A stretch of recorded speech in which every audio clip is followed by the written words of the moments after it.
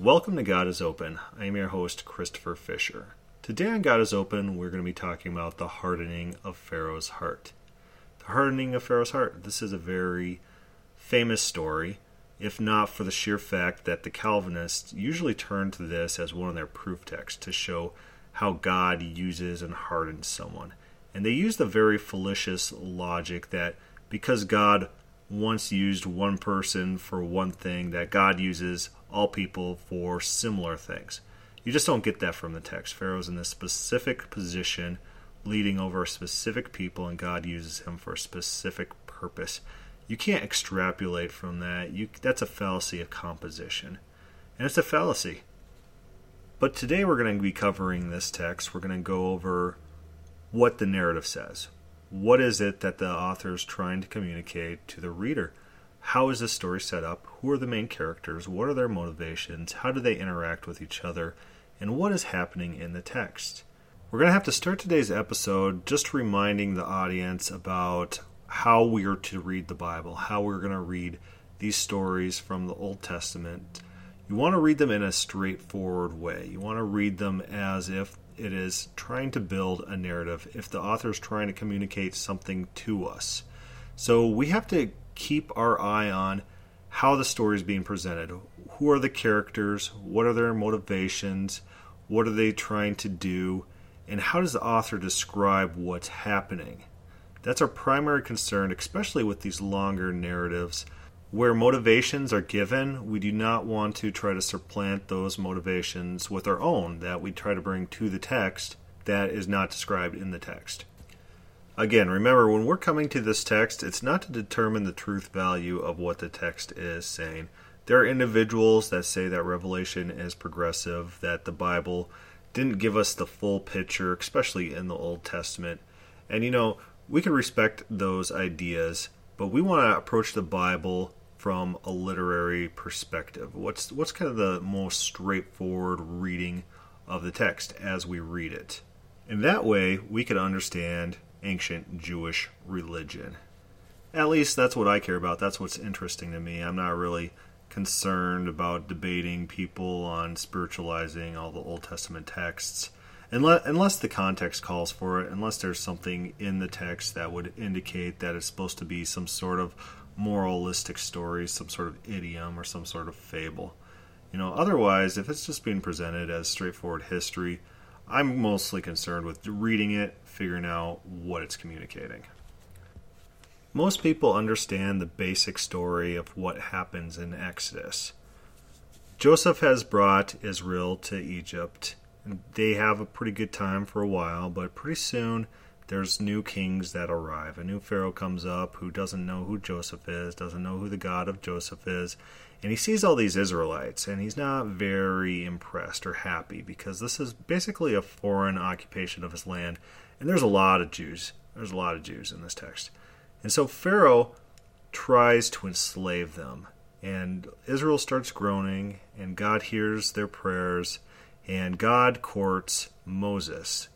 Moses at this time is well-aged, and you see almost a false representation of him when you're reading or watching historical videos that try to recreate the Exodus. Like in the Bible miniseries, Moses is this happy-go-lucky guy, like, let's serve God, it's so fun, let's go do that.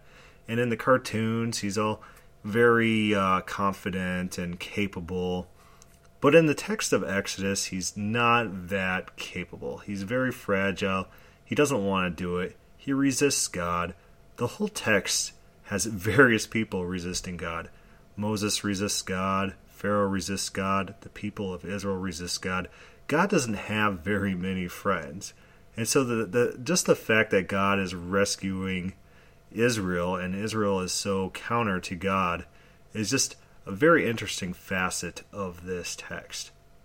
God finally does recruit Moses and uses Aaron as his spokesman, and they approach Pharaoh. Pharaoh refuses to let the people go. A series of plagues are brought down on Pharaoh, and Pharaoh finally, after his son is killed, decides to let the people of Israel go. But he soon regrets that decision, follows Moses with his army, and his army is destroyed in the Red Sea as Moses flees to safety through a miracle in which the waters part and allow Israel to pass but swallow up the Egyptian army. The text is very long. The text stretches from Exodus 1 or 2 all the way through Exodus 14 and beyond. This text is long enough to attribute to the various characters their various emotions, their various thought processes, and to weave an interpersonal dynamic in the story. We don't have to bring our thoughts to this text as much as we would have to other texts, because often in this text, character motivations are explicitly described.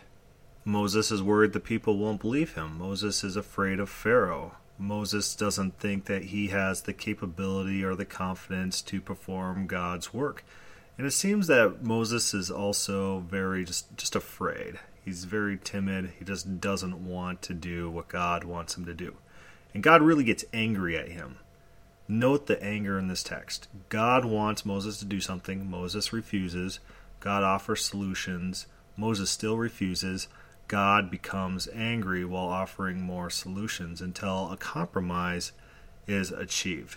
This is a very open theistic text where God doesn't get his way and continually does not get his way. And God always has to compromise and innovate in order to get his will done, to do what he wants to do. In Exodus 2, God hears the groaning of Israel. They're under oppression by Pharaoh. And in Exodus 3, God makes an observation about Pharaoh. Exodus 3:19, "But I am sure that the king of Egypt will not let you go. No, not by even a mighty hand." So it sounds to me when I'm reading this, and this is what I would also predict that just a normal reader would assume from this text, just reading it, I am sure that the king of Egypt will not let you go. No, not by a mighty hand. God is using present knowledge to predict future actions of Pharaoh. And this isn't assured, looking in a crystal ball to figure out what Pharaoh's going to do. This is using probabilities based on knowing someone's current character. And so what does God do in response to this knowledge? So God acquires this information by looking at who Pharaoh is and what Pharaoh thinks. And God uses this information to formulate a plan. And his plan is in Exodus 3:20. "So I will stretch out my hand and strike Egypt with all my wonders, which I will do in its midst. And after that he will let you go." Now the Calvinists, the fatalists, they'll take verse 20 and they'll say, look, God can see the future. Really? God can see the future? What about verse 19?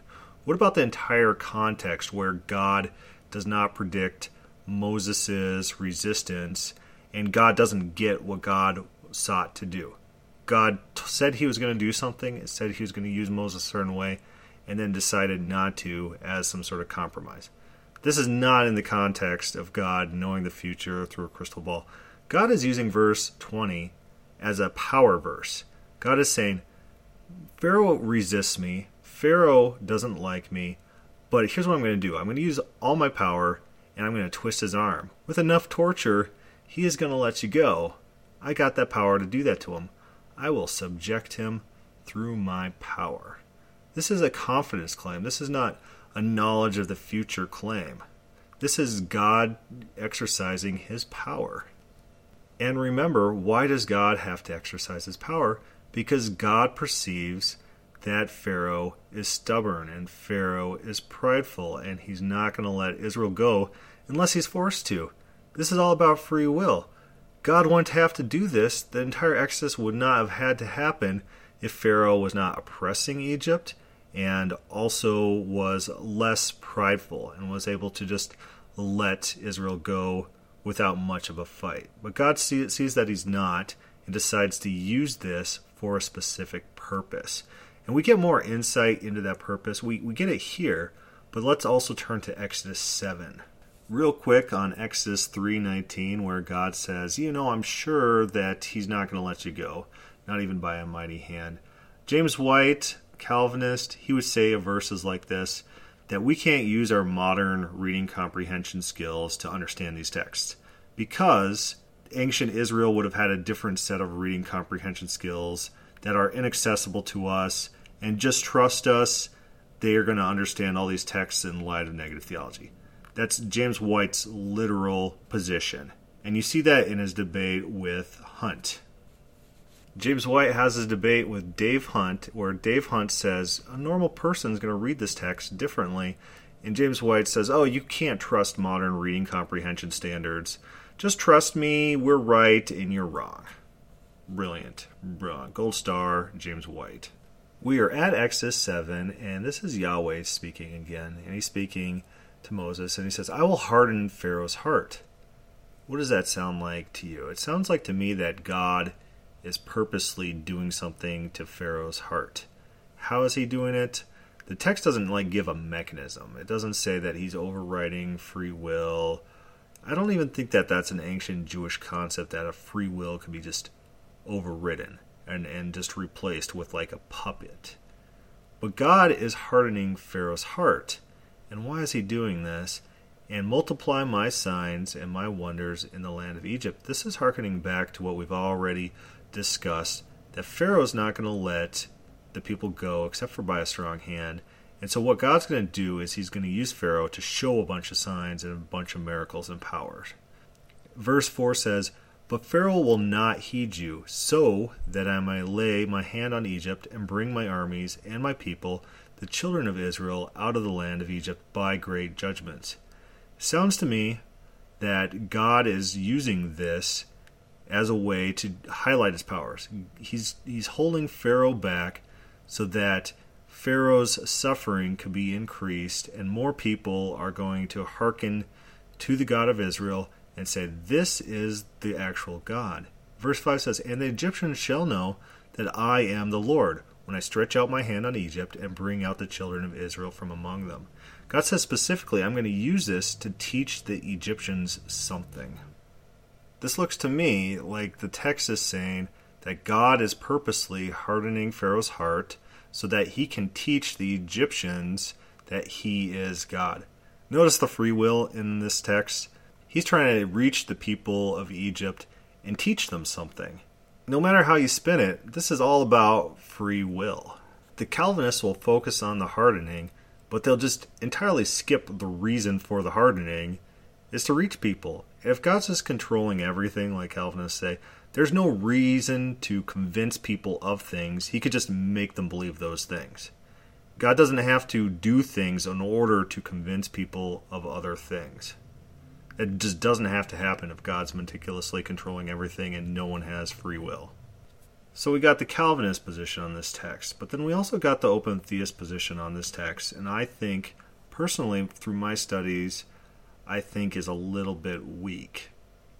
I used to be more of a Enyart position supporter, and Enyart's position is that Pharaoh's heart is hardened not directly, but incidentally. God's using his signs and showing his wonders, and as a result, Pharaoh's heart is getting hardened, and God didn't want Pharaoh's heart to get hardened, but that's just a consequence of God doing those signs. There was a time where that sort of thought appealed to me. Like, I thought, well, okay, that's a pretty reasonable position to take. But that's just not how the text reads to me. And when the Calvinists point this out to open theists and Arminians, we can't just dismiss what the Calvinists say. They are turning to their strongest points, and we have to objectively evaluate what they're trying to say about the text and if the text really supports what they are saying. And here I think they have a pretty decent point. God wants Pharaoh's heart hard in order to accomplish something. What we especially should not be doing is bringing our own valued judgments to the text. We might think, oh, God's love, and if God is purposely trying to make Pharaoh not repent, then God's not love, and then try to reinterpret everything in light of that. And I think that's what Enyart kind of does with his explanation. But if the text gives a motivation, that's the motivation that we should stick with unless we have compelling evidence that that's not the case. This is not the only time that this is said. This is said throughout the text, the reasoning for why God is doing what he's doing. And remember back to our Exodus 32 text, why does God spare Israel? God was going to destroy all of Israel, but spares them. Why? Because enemy nations or foreign peoples, they're going to look at God in a negative light. So it makes sense that God is doing things to cast himself in a positive light to these pagan people. Because God cares about his image. And Exodus really communicates and hones in on this point. And this actually inspires God to do various things that God does, is God's reputation. The text in Exodus 7 says that God hardens Pharaoh's heart. But God's not the only one throughout Exodus that hardens Pharaoh's heart. Pharaoh's heart is often hardened by Pharaoh himself. And sometimes the text just says that his heart was hardened. A lot of those times, the magicians are involved. So it looks to me like not only does God harden Pharaoh's heart, but Pharaoh hardens his heart, and the magicians harden Pharaoh's heart. There's all sorts of people hardening his heart, and it's not through like magic incantations. In Pharaoh's case, he's just growing stubborn, and he's boiling with some sort of jealousy or rage. The magicians seem to harden his heart through giving him plausible deniability for the miracles of Moses. And God hardens his heart. We're not exactly told in the text how that is happening, but God does not want Pharaoh to repent too soon, because that will not line up with what God's trying to do, his stated motivations in the text. One of the first hardening of Pharaoh's heart looks like it's attributed to the magicians. In Exodus 7:22, then the magicians of Egypt did so with their enchantments. They're mimicking what Moses is doing. And Pharaoh's heart grew hard, and he did not heed them as the Lord had said. So the magicians do equivalent acts to what Moses did, and this in turn seems to lead to Pharaoh's heart being hardened. It sounds like to me that the magicians are giving Pharaoh plausible deniability that Moses has a really powerful God that could overcome the gods of Egypt. And Moses might even be a charlatan at this point to Pharaoh. And so Pharaoh's really hardening his heart. He's not going to just bow down to this nobody whose name he does not know, presenting him with these things that he does not want to believe. The next hardening of Pharaoh's heart comes right after the plague of frogs. Moses calls a bunch of frogs. The magicians call more frogs. I guess having more frogs probably didn't do Pharaoh much good. And so Pharaoh really wanted these frogs gone. He wanted to get relief. And he was finally given relief. And then his heart becomes hard again. So what that sounds like to me is that Pharaoh doesn't think that this is going to be a reoccurring thing, that Moses is able to recall similar power acts. This is one of the first plagues against Pharaoh.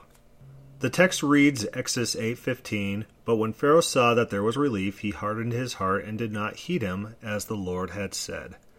Again, God had predicted this behavior from Pharaoh, remember, because God says that he knows that Pharaoh is stubborn and will not let Israel go except by a heavy hand. Moses turns around and calls upon Pharaoh a plague of lice. This lice, the magicians, they can't replicate, and they say to Pharaoh that this is the finger of God. And this also hardens Pharaoh's heart. It says, but Pharaoh's heart grew hard, and he did not heed them, just as the Lord had said. This is the first thing that Pharaoh's magicians cannot duplicate, and that's probably an ego blow to Pharaoh, and that's probably one of the reasons why his heart becomes hardened. It says he hardened his own heart. It sounds like a pride issue, as like in the modern world, when someone's refusing to see their fault or take accountability, it's probably a pride issue. God sends flies. Pharaoh's heart is hardened in Exodus 8:32. God destroys cattle. Exodus 9:7. Pharaoh's heart is hardened again after he figures out that Israel has not had similar casualties to their cattle.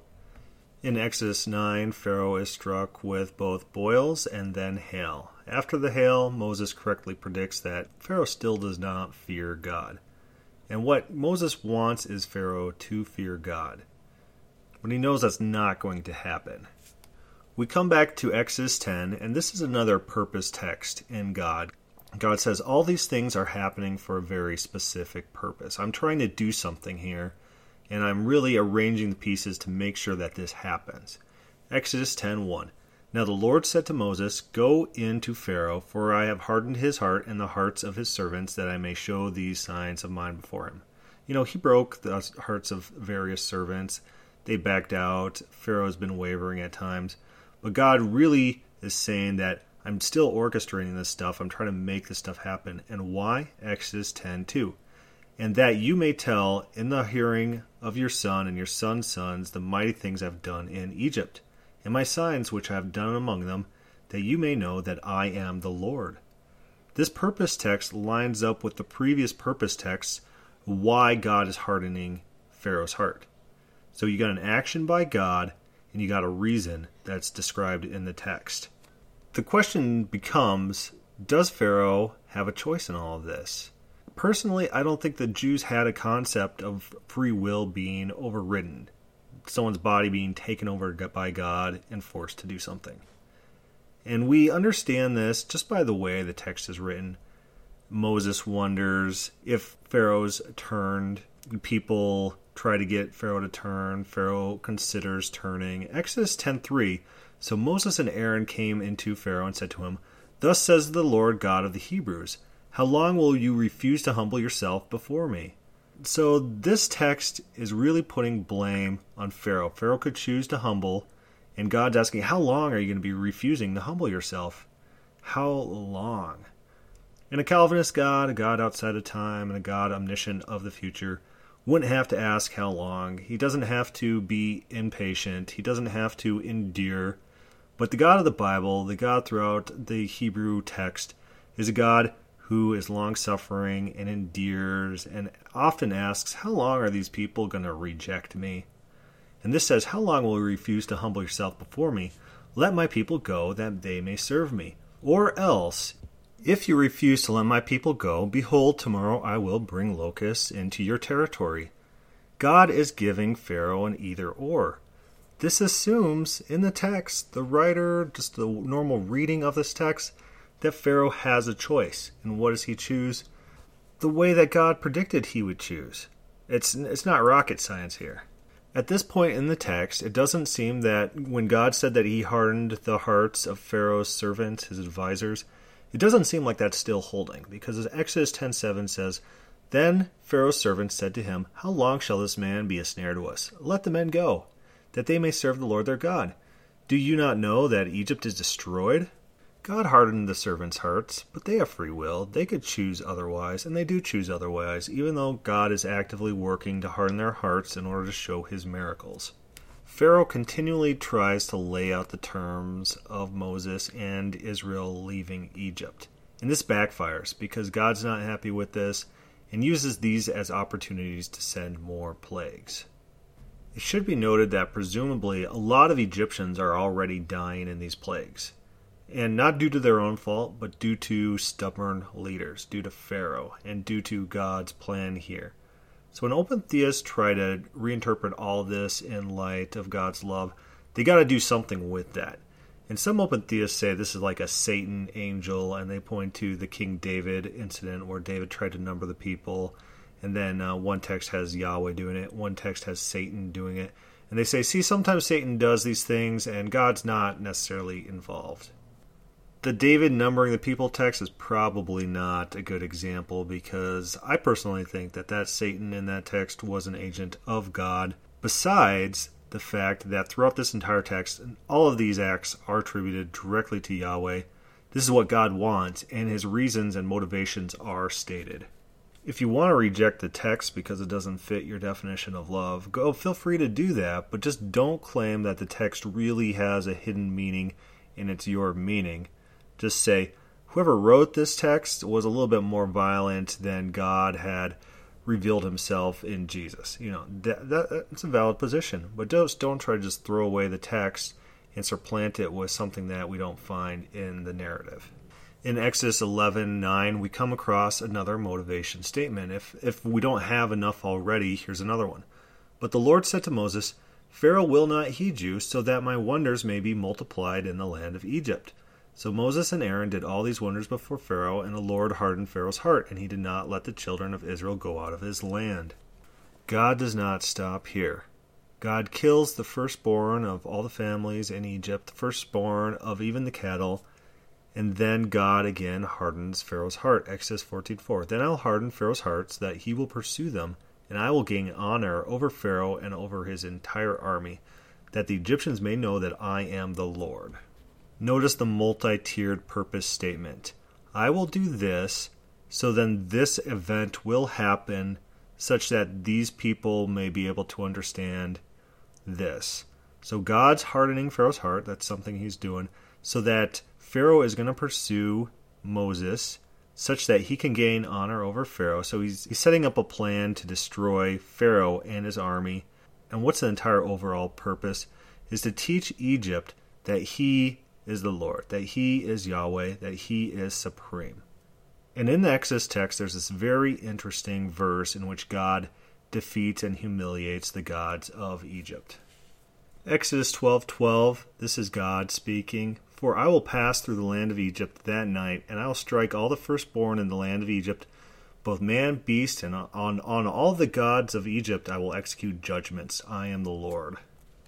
A somewhat parallel text is found in Numbers 33:4. While the Egyptians were burying all their firstborn, whom the Lord had struck down among them, on their gods also the Lord executed judgments.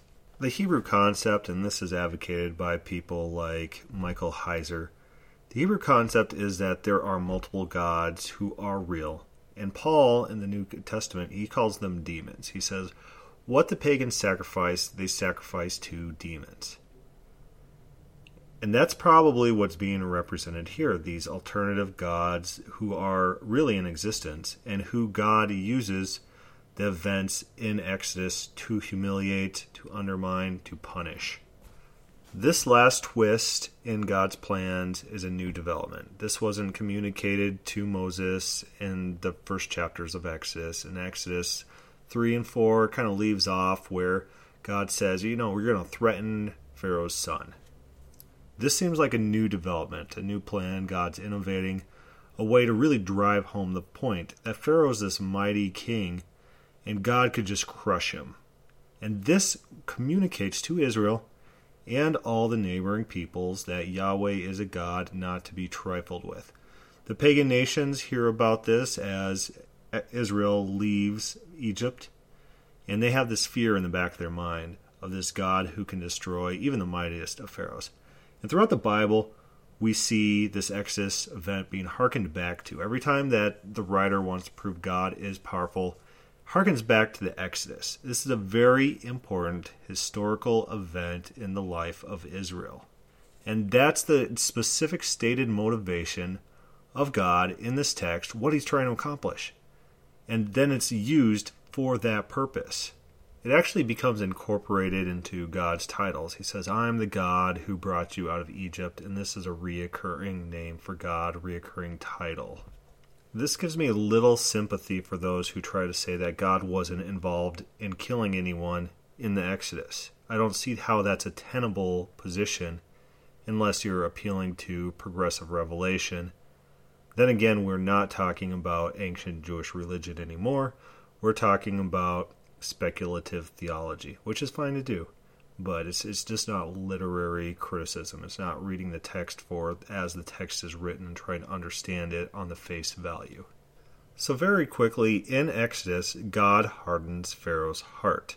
And the reason that God does this, and he does it unapologetically, it doesn't do it with any caveats, God does this in order to do something very specific. He does it to illustrate his power.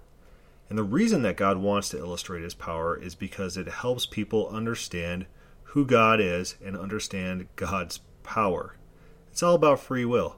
It's all about free will. God's trying to convince people of things by doing stuff. And does God convince these people? I mean, Israel, for a short time, believes in God and sees that God brought them out of Egypt and they worship him.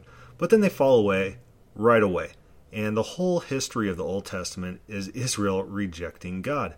So how lasting is this proof, is this evidence that God wanted to use to convince Israel to serve him? It's not very long lasting, and it only works in spurts. It doesn't quite work out the way that God wants But it still is used throughout the Bible as the primary power claim of God, especially to the nation of Israel.